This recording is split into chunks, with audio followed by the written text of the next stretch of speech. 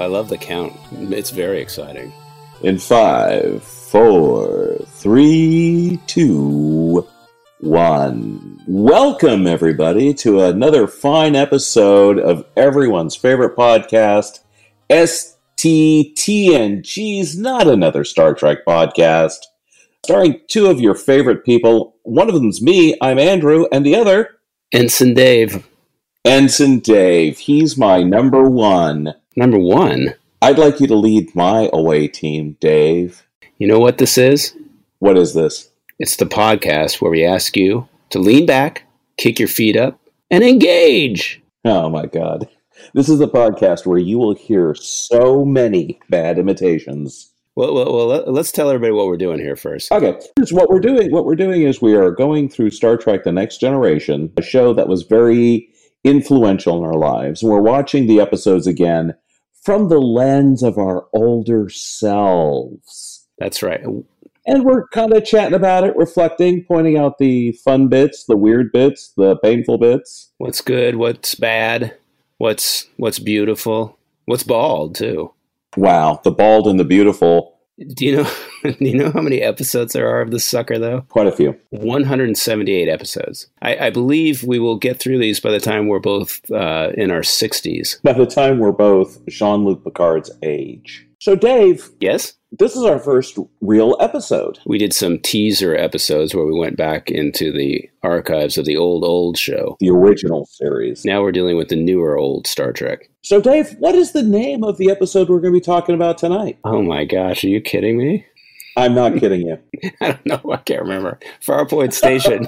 What is it at Farpoint? Wait. Hang on. Tonight's episode. Encounter at Farpoint.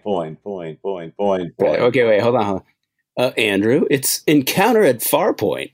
The 2-hour series premiere. Yeah, the beginning of the whole thing is what it was. And how freaked out were you about this when you were young? First of all, how old were you? Where were you? I was 17, living in Southern California, and it was a big deal that this was coming back for me in my life. It was me and my younger brother were watching it, waiting. We were waiting. And this is like before all this surge in like fan appreciation, where we're returning to old shows, where we're getting our Sabrinas or we're getting our Cheers reunion show or whatever. This is like the first, I think, of this kind of a resurgence in shows, probably inspired by the franchise of the movies being brought back in the same way, the original movies. Someone realizing there's more money to be made. It doesn't always have to be about money. Can it be about love, loving the fans? Yeah, so I remember I was in high school and my brother and I were watching this. We were waiting and talking about this episode. We couldn't. Well, what's it going to be like? And who are the characters going to be and all this? And there's no online anything to look at, so there wasn't much to know about the show before it actually launched. So when I saw it the first time, it was just taking it in for what it was. I didn't really know a thing about it. I think that's a good point, though. I mean, I want to, because unlike so many other things that we see now, either on TV or in the movies, we know so much even before the thing starts, and a lot of opinions are formed before it even begins. Whereas for this, it was a complete mystery in many ways. I mean, we had some sense of who the cast was going to be, but how exactly this was going to unfold. And I think, if anything, I would have read about it in a TV guide or maybe Starlog magazine. I don't know if you remember Starlog magazine. I did get Starlogs. So I probably did see early images of that. And I think Entertainment Weekly was around at that point. But I was 21, living with my mom, had no idea what to expect this to be like. It was kind of a niche thing for me, but I was used to sort of being, like loving niche things like Doctor Who and so on. Yeah, you were a super big Doctor Who fan your whole life. And still. In real life. In your whole life. In my whole life. No, I liked it in my real life. My real life makes more sense. In your real life, you're wearing that big dumb scarf everywhere like Doctor Who does. That's what you're doing. My mom made me that scarf. Shut up. And the fact that it was going to be in syndication was a huge deal. One thing I did know from reading the stuff that I had read is that the original series had been jerked around by CBS so much. Right. And there was all the, initial fan action was taking place around Star Trek, the original series. Right. So, I mean, there were a lot of expectations here, but also the fact that, they were going to be unfettered. This time they don't have to worry about a network breathing down their neck. Right. They can actually do their show. I remember being really excited about that point too. And then also being very disappointed. I was not necessarily disappointed in the episode itself, but being disappointed in that it was very much like what was on television at the time.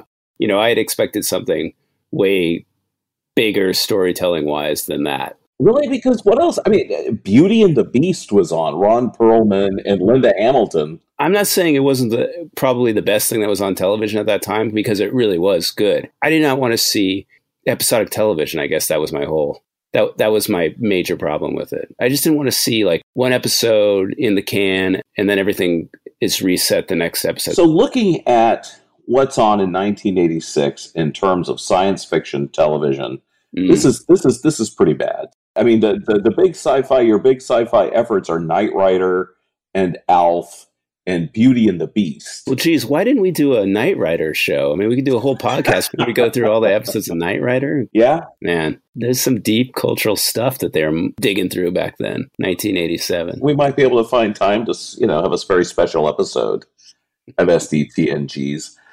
When this show came out, as disappointed as I was about some elements of it, I was also very conscious of the fact that there was nothing like this on television at the time. And I mean nothing. Giant space opera, laser guns, aliens everywhere. This was a serious investment in science fiction, especially after the initial blush of Star Wars wore off. Right. In 76, and then you had all that stuff like Buck Rogers and Battlestar Galactica. That's right. I was trying to think of the good examples of precursors, and those two would be good. And I wouldn't say they'd be good. Well, they would be. I think they paved the way to show, especially the Buck Rogers show, showing that there's an audience out there to watch this science fiction nonsense. Wow, you have a very, very optimistic view of Buck Rogers. That show.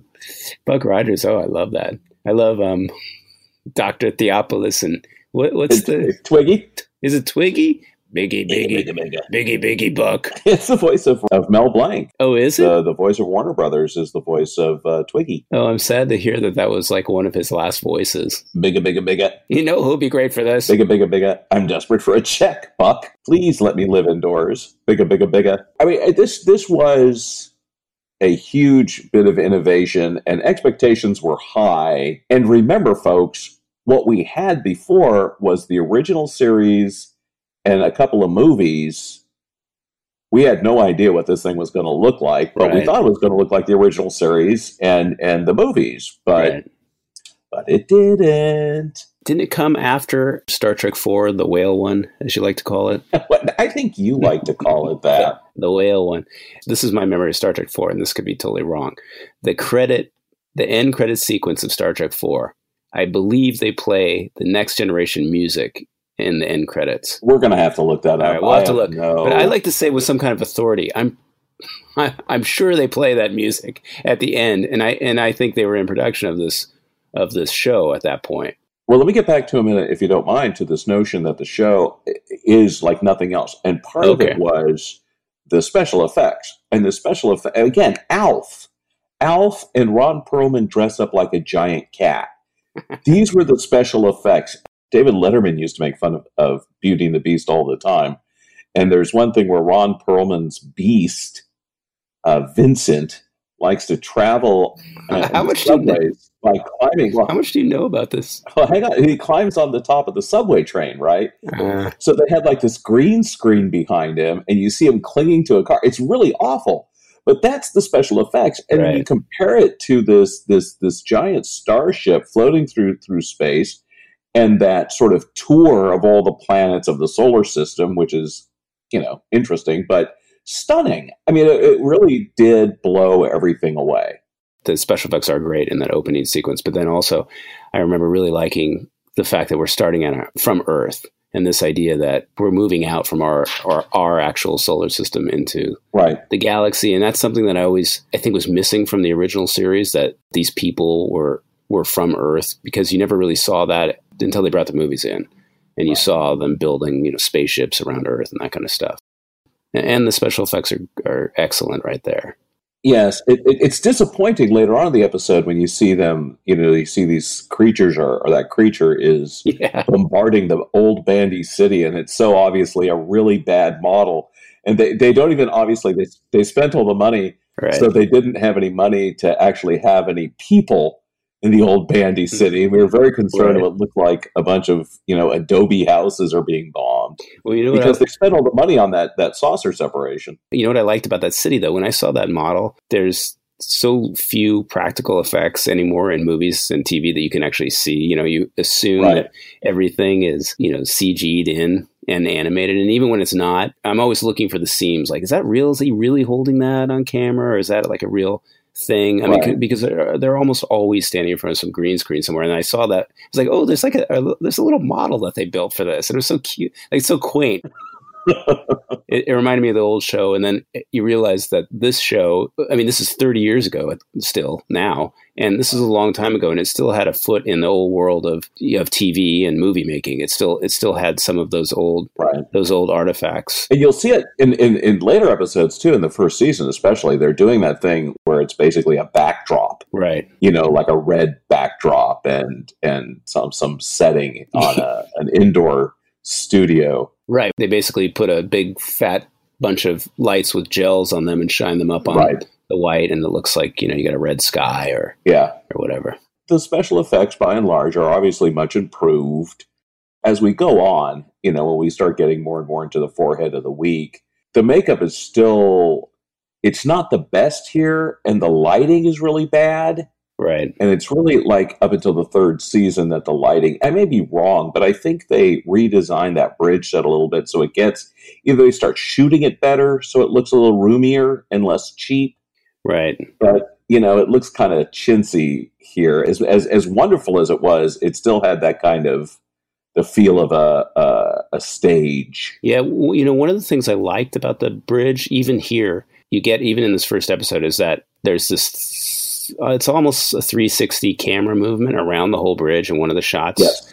Yes. And it's showing you like every surface, every wall of that bridge, like it's this enclosed place, and it makes it feel more real. And I remember at the time seeing that shot and thinking, wow, that's cool, because I was always frustrated by the original show and how you'd have these reaction shots and people looking out at things, and clearly there's a camera crew on the other side of all that, and it always felt like a set, and that having that motion through that space was really cool. And I know that the stage is really small. They end up using some of the same insert and reaction shots just like they did in the original show anyways, but it was still kind of cool to see that. That is one of there are several things that continue to pester me because I'm just this way. But the fact that bridge is on the top of the ship is the stupidest thing in the world, because it's a virtual. It doesn't need to be on the top with a window. Right. You could put it in the middle of the ship. But you take your command crew and your most essential, vital operations, and you stick them right there under a big-ass dome on the top of the ship. Really? Put a big target on it. That, and the other thing that's always bothered me about the Next Generation bridge is that stupid wood. You don't like the wood paneling? I've never liked the wood paneling, and it's like, is this someone's den? It's very much from the 80s, the late 80s. That's when they started with the faux wood paneling inside cars again. And the whole inside of the bridge has this, it's supposed to look high tech, but when you look back now, it looks like they were at Carpeteria, if anybody remembers that place. I mean, it's just like wall to wall carpets on everything. Like, why would you have carpets in this spaceship? I mean, it makes no sense. You wouldn't have any of that. And there's a bunch of other sort of dated things that come from that world of the wood paneling. I think it'd be interesting to talk about the logic to some of the rooms and spaces and the tech that they put into that. Right. I know that one of the things that bothers you the most is this ready room. Yes. That's where I think this show has a direct link to LA law. It feels very much like a legal office on the ship. Oh, right. It's not the ready room. I mean, that's where that does bother me because like the captain has an office right off the bridge, right, and he just goes there and screws around and everyone's like, well, what's he doing? And but then there's that weird conference room that they go into. That's not the ready room. The conference room is no. Oh, all right. The ready room's just where the captain hangs out. That's where he does his thinking. Opera. Right. It's where his fish are. Is that where the tea machine is? Yes, the Earl Grey hot. And then he has his own separate quarters, which we see a couple of different times. So the ready room is not where he's sleeping? No. That's his office. I have so much to learn about Picard again. Well, we need to talk about Picard because, we're used to Kirk. Right. Who's this guy? Again, obviously, as you can, audience can probably figure out, I'm someone who holds like a lot of geeky grudges. Geeky things bug the shit out of me. Like, why in the name of heaven would you have a Frenchman being played by a Brit? The Brits, and I was just talking today with a friend of mine about Brexit, the Brits hate everyone, and everyone hates the Brits when it comes to Europe. Britain and France have been in a constant state of physical war for centuries, and then economic and political and cultural war after that. You couldn't find just a Frenchman? Right. But don't you, I mean, Or just make him British. I always saw it as this optimistic future where even the French and the Brits are now getting along. Like you could be born in France and just move right across to England. And that's the world I saw. I can't remember what I know we get into his family story, but. Yeah, we do. After the Borg. Yeah, I know this is the French roots of the family and how they ever get to England. I mean, well, they're not going to have. Why would the guy even have an accent at that point? And that that far in the future, right. There'd be a one Earth accent. There's not going to be this regional. Yeah, definitely this. And that's the other thing that irks me about it is he is so insistent on his French heritage when the whole point to this is kind of all these sort of racial and ethnic and cultural silos have come down and we're all one big race of humans. Yeah. But no, he is a Frenchman. And there's no one else on the ship at any point who is sticking to their nationality at a time when the nations aren't supposed to exist anymore than this guy. Yeah, I think that's a good point. I think that's probably the most Kirk-ish thing about him. Kirk is that kind of belligerent love of America. You don't necessarily know exactly where Kirk is from in the U.S., I think, on the show. Iowa. Yeah, you find out later. You find out, I think, in the movies that he's from Iowa. Right. I don't know. Maybe that's some sort of nod to Kirk or, this rigidness that the captain has to have in some way. I don't know. It's a lot to take apart that Picard. And I think we're going to be doing that because it's interesting to see how, he evolves. He becomes less rigid. Right. What I was thinking when I first watched this, when I wasn't, I love Picard. He's definitely a great character. But when I first watched this episode, I saw him and I thought, why? Like, what is happening? Like, why? Oh, yeah, I did not like him. I did not like him. But doesn't it seem counterintuitive? And it seems like I've been listening to some Gene Roddenberry interviews lately because we're doing this. In some ways, he was this revolutionary sci-fi character who kind of, stuck it to the man at the studios and all this, trying to make the shows that he wanted to make. But in other ways, he's kind of like a old-fashioned Joss Whedon where he's out there just doing what he wants to do. And he's like, I'm going to make a show where you got this grumpy old captain that you're going to learn to love. But how is that a good idea to keep an audience, to have this grumpy guy come on? And he's unpleasant through a lot of the first episode. It's like he has that gruff exterior conceals a soft heart because he clearly has a soft spot for Crusher. Right. Bubbly. And even though he's aloof and cold, he's got that stupid thing about like, well, I don't like children. You're going to have to help me with the children.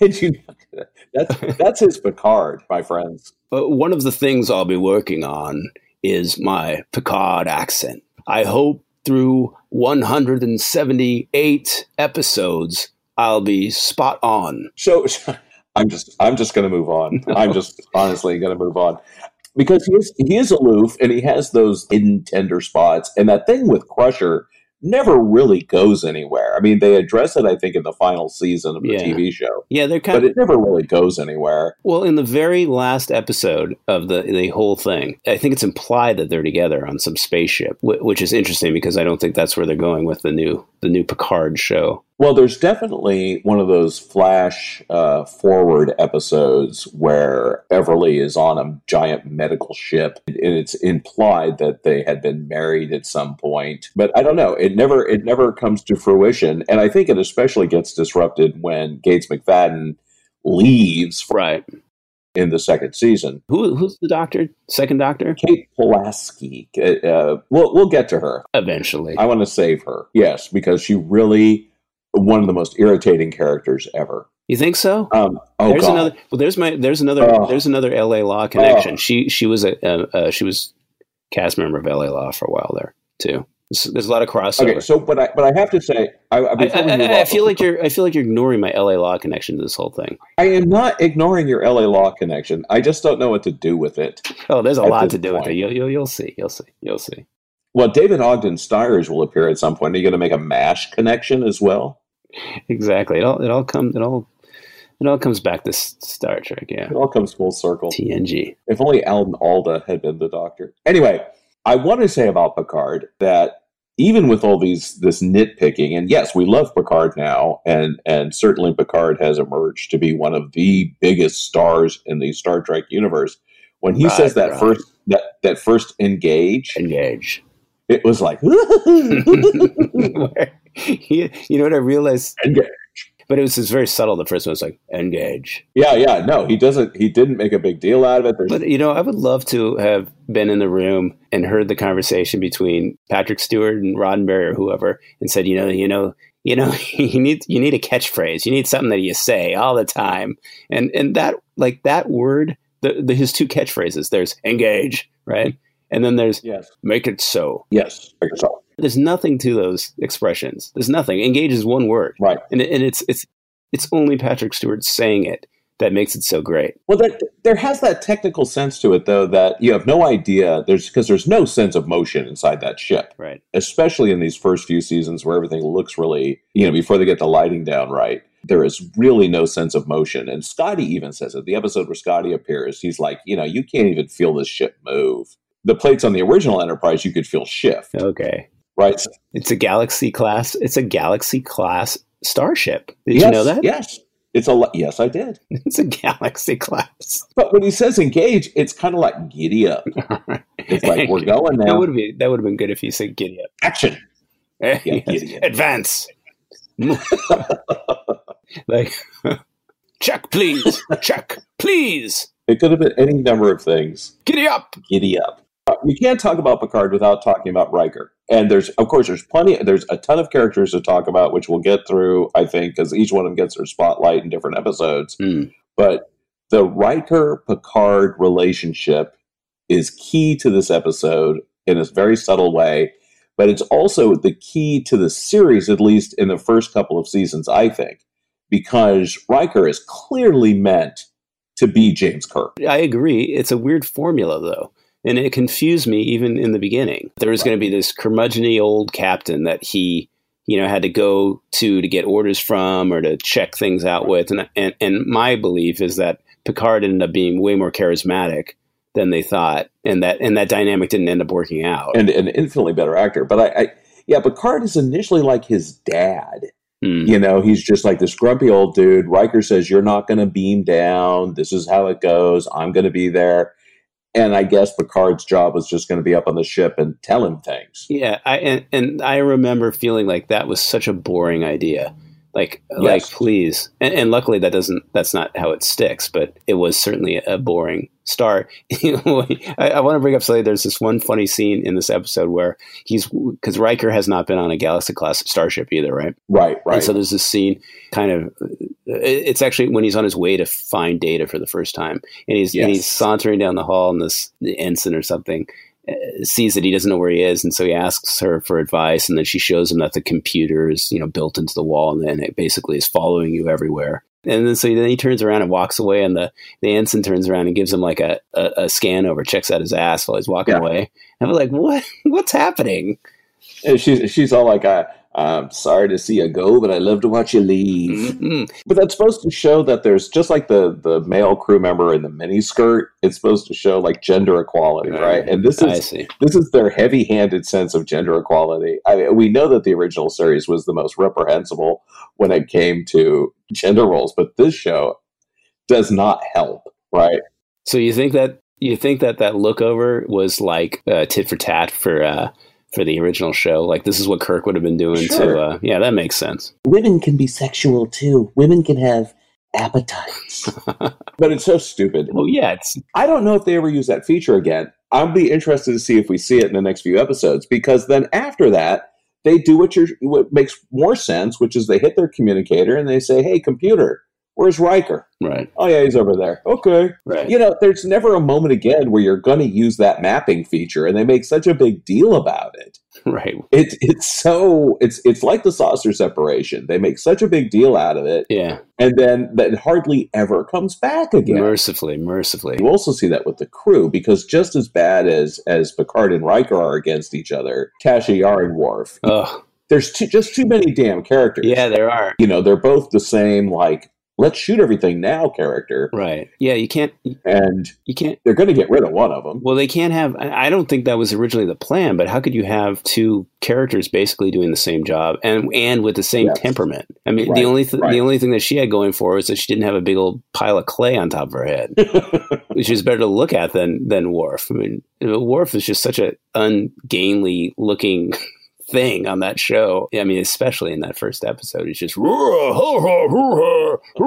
it's like, is this the best Klingon you could get to be on this ship? Yeah. One of the things I want to say about, I know we're going back to Riker, but one of the things I want to say about Worf is that you know, there's the stupid Star Trek the Motion Picture decided they were going to make this Klingon evolution thing happen because it wasn't cool enough to have Klingons be just pointy-eared people like the Vulcans, right? So they decided we're going to make the Klingons like these really brutal and terrifying looking things with these face appliances and all that crap. And then when Next Generation comes around, why couldn't they have just said, you know what? Let's scrap that idea. Why do we have to be consistent and have these giant face appliances on? Why don't they just go back to the ears and say we de-evolved or something? Right. It's so dumb. And that poor Michael Dorn could have been, you know, think about all the time he didn't have to sit in the makeup chair if that happened. And they could have just been a black Vulcan dude instead of some, you know, monstrosity. Again, race is an issue in this show, and we're going to see this pretty soon in the first season, because there is probably one of the worst episodes of Star Trek ever produced in any medium coming up.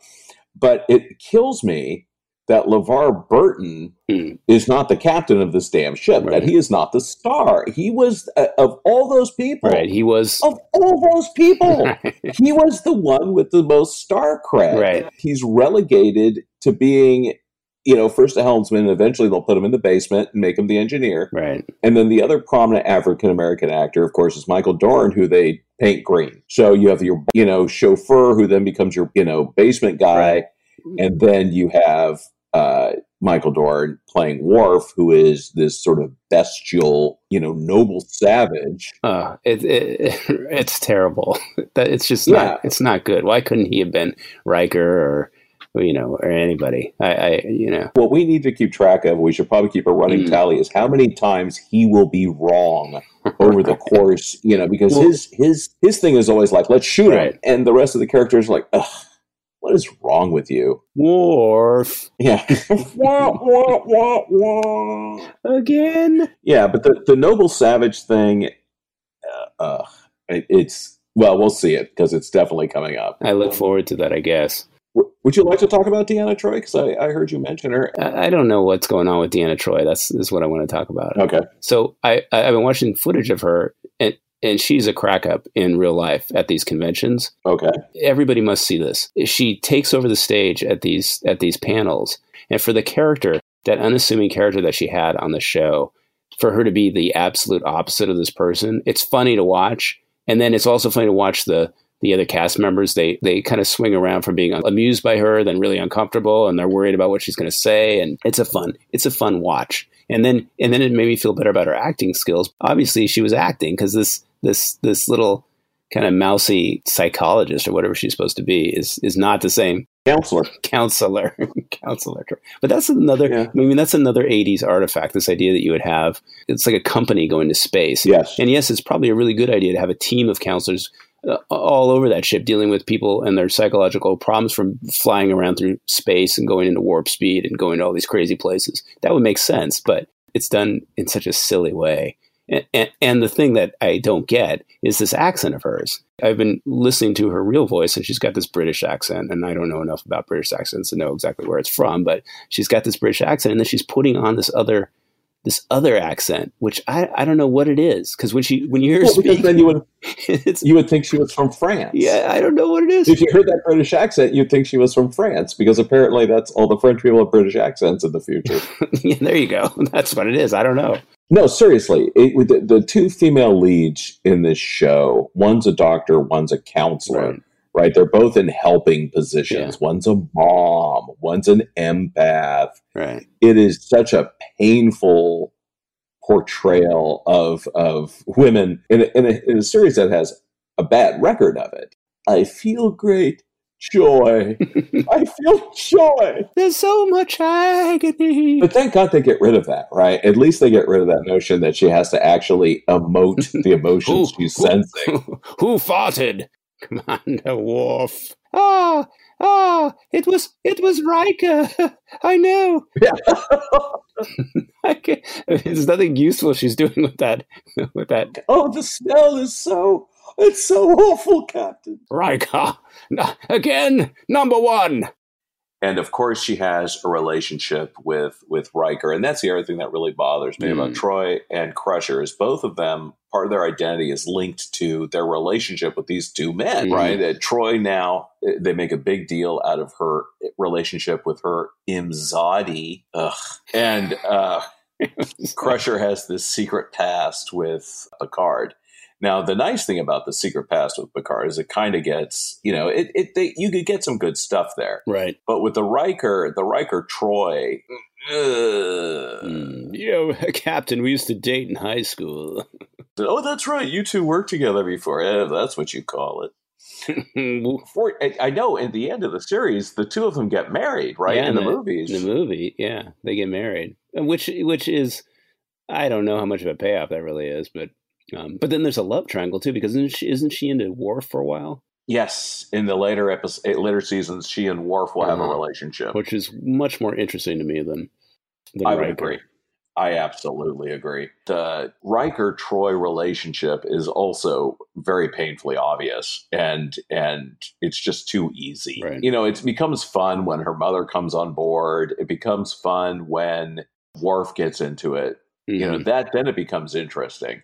But it is kind of, we're going to set this up. This is going to be a really fascinating plot point. Hey, kids, look out for this. And there's that horrible moment when they're down on the Bandy planet where she's like, be careful. If anything were to happen to you. And then he has to say, do your job. Commander, do your job. He's so mean. You're wearing your emotions on your sleeve. Hey, you know who else is in this episode? No. Who? John Delancey as Q. Of course. My favorite. Q, a reoccurring character who I think is an interesting foil in many ways. And it is kind of weird that he's omnipotent and this is what he does with his time. But here he is. And there will be another LA Law connection. Yes, you know it. This is another weird choice for a first episode, I think, to start with Q. While I think he's one of my favorite characters in the whole series, it's a weird way to start it. It's like giving you everything in the beginning. We're gonna make a god-like character be the first hurdle that the ship has to get over as a as a crew together to deal with this unstoppable force. And it just seems like a weird place to begin. It's like, what are you gonna do after that? Like, how do you really top a Q? Because this happens a lot, I think, in the first season, too. They rehearse what the prime directive is. I mean, that comes up 2 or 3 different times. And there's even in the most offensive episode ever. Picard even says that, I'm speech making. He's like, stops himself. And he's like, well, I just said it, what everyone knows, and I don't need to keep saying it. It's like, yeah, no, you don't. We get it.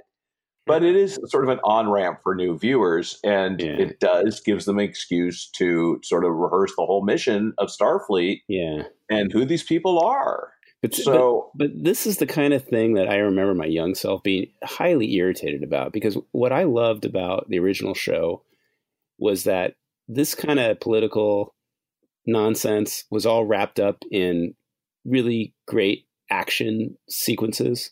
Yes. And lots of punching and shooting and especially for TV at that time and just TV in general. There aren't very many exciting TV shows, pre-90s that have any sense of action. I just remember thinking on this first episode, man, I mean, this is like I feel like it's cool. I like that we're back here, but at the same time, I'm feeling like I'm getting like a lesson. I'm having to learn something about and I think it's great to have great art that teaches something and the message can be in there, and I just think the heavy hand that Next Gen uses oftentimes is a bit much, and I think you'll see later on some of the episodes when the show really gets going and it's really superb in the writing. Mm-hmm. They get away from this kind of stuff, this preachy bullshit about expansionism across the universe. I mean, and the trial metaphor, this is going back to my Doctor Who, connection. There was a season of Doctor Who before they finally canceled the original series that was Trial of a Time Lord. And the idea was that the show was literally on trial. Right. Like they're trying to get rid of the show and it's struggling in the ratings. And is this the same kind of, and there's a lot of Star Trek, Doctor Who crossover, but this whole notion of the trial, like here is this new series, certainly it's under trial. So I can understand where they were going with that. What I do think is remarkably well done is the way that the mystery of what's going on at Farpoint, it draws you away from Q, that I almost forgot he was in the episode. I mean, I remember when I was watching it as a 21-year-old, I guess, thinking like, oh, hey, look, that guy's back. I forgot all about that. Because I was really into what was going on there. It's like, there's something going on. Can we figure out what it is? I actually saw it the other way. I just remember the episode being so Q heavy that when I went back this last time to see it, I forgot about the whole Farpoint mystery. I just remembered it being Q putting the Enterprise on trial.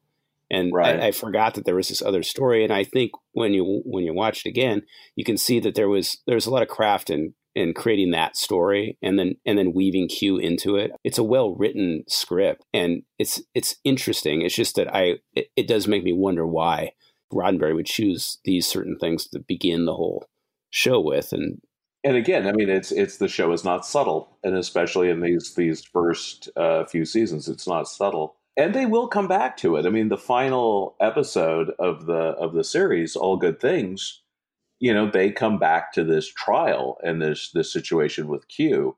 Yeah, they do. They bookend the whole series with that, and they recreate that whole trial set. And it's been a while since I've seen it, so I'm hoping that courtroom scene doesn't have... I mean, at some point, I feel like I'm watching an Oingo Boingo video from the 80s, right? You have the Asian man, you have the little people in there. And you're like, really? There's no little person anywhere on the ship, right? Well, that's what happens after the nuclear holocaust. That's your Mad Max world right there, when things have really gone off the rails. But yeah, the nightmare scenario is an Asian man and a little person. I'm just saying. Why aren't there little people on the Enterprise? Think about that. No, right. And especially through the experience of having Dinklage be as amazing as he has been on Game of Thrones. Yeah, they really could have broken a lot more barriers. And I'm not trying to add, they could have broken a lot of barriers in a million different ways. Well, right. Well, that's this whole argument, though, that they're like, these, like, we're in this future, have they bred out all these imperfections? And is everybody in the future like this perfect specimen human being? And here's the part where you're going to have to edit out that part, because you can't say it's an imperfection. I'm saying the show's saying that. There's a moment for editing for Dave. Well, yeah, and they're monstrous. They're monstrous in some way, or at least they're meant to be eerie or creepy, or yeah. I mean, that does, and the Asian guy too. That does bother me, because there are no Asians on that crew. There's a lot of white folk on that bridge crew. Still, after all these years. Yeah, and then Q dressing up like Columbus is also. I mean, you could see the Reagan Bush era politics. Right. They're They're not free of a lot of these things now. And of course, it's easy to do it. It's easy to sit here and go, oh, look at that. Well, that's incorrect. He also plays the soldier who's like hopped up on some kind of smack. Well, that he soldier smack. He has this little ripcord thing that he pulls up to his nose, and like that right there just comes out of the 80s, like cocaine snorting era. That whole like this whole little idea that there's like some mini spoon that's embedded in your in your army uniform that you would like snort out of. Total 80s Los Angeles. It's hard to choose, but there are some painful bits in here, and the one I want to focus on is when Riker meets Data. I mean, that is just, he goes into the holodeck like he's never been on one before. Okay, maybe it is a new thing. It seems to me that kind of technology, they'd be like all over the place for for amusement and so on. He's crazy into it. He can't believe there's such a thing. But that is such an awkward and painful exchange between the two of them. Right. Especially he can't whistle. Data can't whistle. It's ridiculous. It's ridiculous.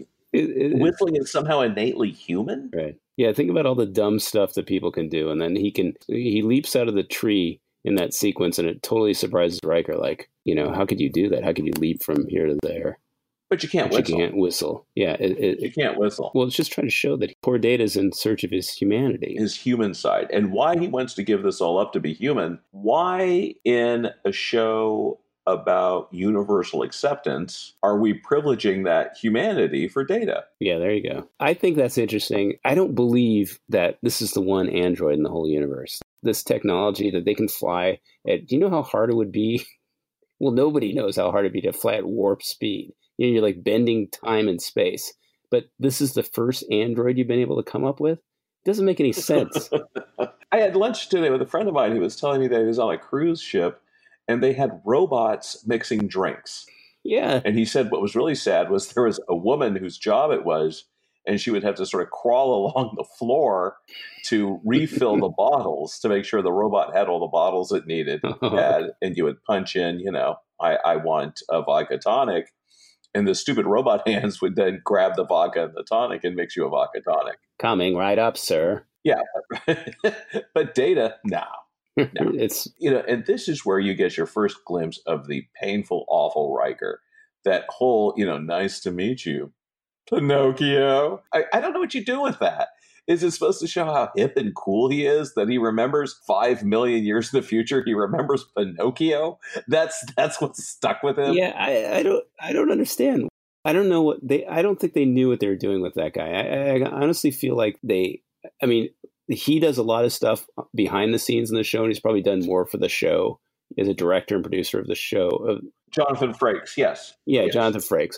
Than any of these other people, okay? And he's all about Star Trek. So I think they thought they were getting this young, suave dude, and the guy that showed up was a little smarter than that and didn't really fit into the character mold that they had created for him. So he's constantly saying things that don't seem right, or he seems like he should be the captain of the ship all the time. It's like, why do you have two of these captains? It is very awkward. It is very awkward. He is in some ways castrated by Picard. He's just not as potent as he could be. And then they have him doing like really dumb things like playing the trombone and the way he sits in a chair. Right. And he's going to get some really great episodes, before too long. We've got a track when he starts sitting in the chair that way. Oh, he always sits in the chair that way from the very beginning. He hasn't done it yet. But I've been thinking about keeping track of things that I love, and that's definitely going to be on there. Like, how many times has he saddle horse that chair? And if you don't know what we're talking about, really hit YouTube and just look up Riker sitting, or sit like Riker. Riker versus chair. Yeah, it is. Riker v. chair. He is incapable of just taking a seat. He always has to climb over the back of the seat, and it's awkward. He's got to command that chair. He's got to command something. He's not going to command the Enterprise. He's going to command that chair. But like I said, there'll be some good episodes with him later on, as soon as they figure out that he is not Captain Kirk. Oh, no. Yeah, he does have. He had one of my favorite episodes. He is First Contact, and he's all over that thing. It's very good. Very good, Riker. You want to talk about the saucer section? Well, here's the favorite line that I've rehearsed. I have to say I have to. This one is Wesley Crusher is brought up onto the bridge by Beverly Crusher, the doctor. And Wesley's like, what is he, 12 or 13 or something? And he'll end up being a more important character in the show, but he's a kid at this point. And for some reason, Picard doesn't like kids, but has been given the helm of a ship that's loaded with families. It's a family ship. And so there's like hundreds of families on the ship, kids. And so Wesley's brought up and Picard sees Wesley in the elevator without, it's like Beverly's off to the side. So he just sees the door opens up and there's Wesley Crusher, 12-year-old Wesley. And he says, what the hell? There are no children allowed on the bridge. So he yells at this kid. He kind of dresses him down and then Can I ask you why your Picard sounds like he has tuberculosis? You've got to listen to Picard. You can do it like this. You can do it like, what the hell? There are no children allowed on this bridge. And then it's like too much. But if you really listen to him talk, he's got this gravelly sound in his voice. He's like, Commander Worf.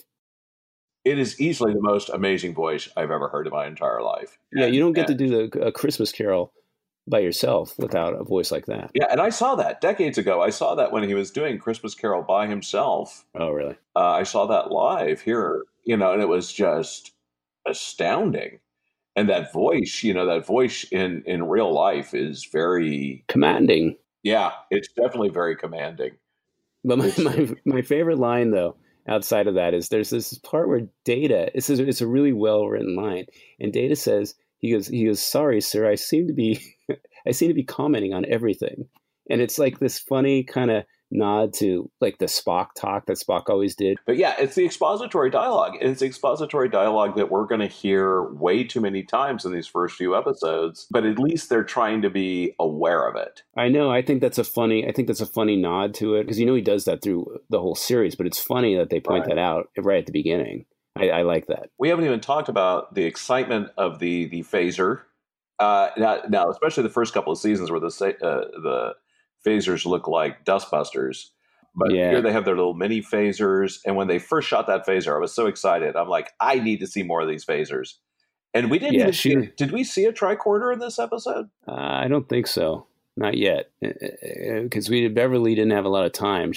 I don't think she's in the sick bay. Well, Data has one too. And I just love that tricorder design. That tricorder design, I don't even know why I love it as much as I do. I just do. I love the way it opens. I love the sound effect when it opens. When it opens, I just love that thing. And it just makes sense that it wouldn't be this giant, cassette recorder purse that Spock carried around. Right. But I never understood. There's a couple of awkward devices, and one of them is the new phaser, and the other one is we'll see in that episode called The Game when they have the Palm Beacon, and it's a flashlight that you have to hold with your arm at such a weird angle. Oh, yeah, I remember that. It makes no sense. Why couldn't you just hold it the way you hold the phaser? That's the only time that grip makes sense. You hold it like a gun. We don't have guns like that in the future. I think we've been fair to Encounter at Farpoint. We have given it a lot of grief in some areas, some of the painful parts, but it's because of the love. Mm-hmm. And we love this show. Oh, it's all about it. And as painful as that is, we stuck with it for 6-7 seasons and movies. Yeah. Well, let's see if we can do that all over again, though. That's the whole trick. That's the trick. But I do have to say that meeting this new crew, I was very excited. I was interested in Data and what was going on there. I was very curious at what some of the other crew interactions were going to be, as much as I hated others. Agreed. I definitely remember sticking with it. I was super excited about it. I was willing to give it the benefit of the doubt. In retrospect, I really loved the show. Well, this is our love of Encounter at Farpoint. This is our love of Star Trek: The Next Generation. Any final words, Dave? I'm looking forward to episode 2. Actually, I'm excited to jump into the next episode and to talk about whatever else we didn't cover this time. Excellent. So we'll see you next time for STTNGeez, not another Star Trek podcast. Jeez. What is wrong with you people? Engage! That's it. Engage! Giddy up! Commander. I'll have a manual docking. Oh, we didn't even talk about that part, how stupid that is.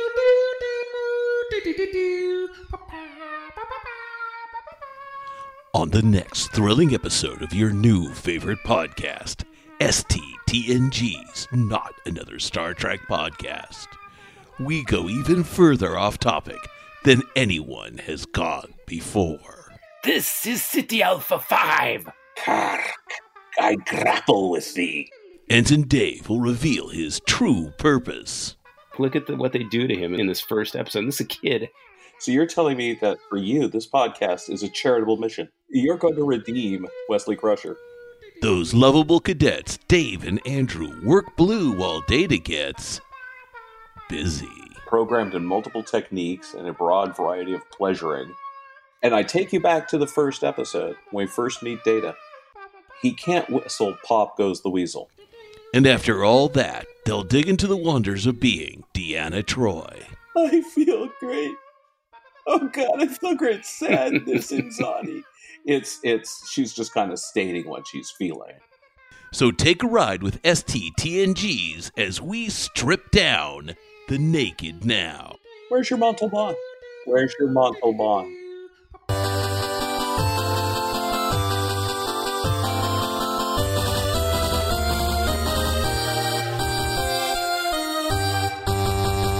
Who's this guy?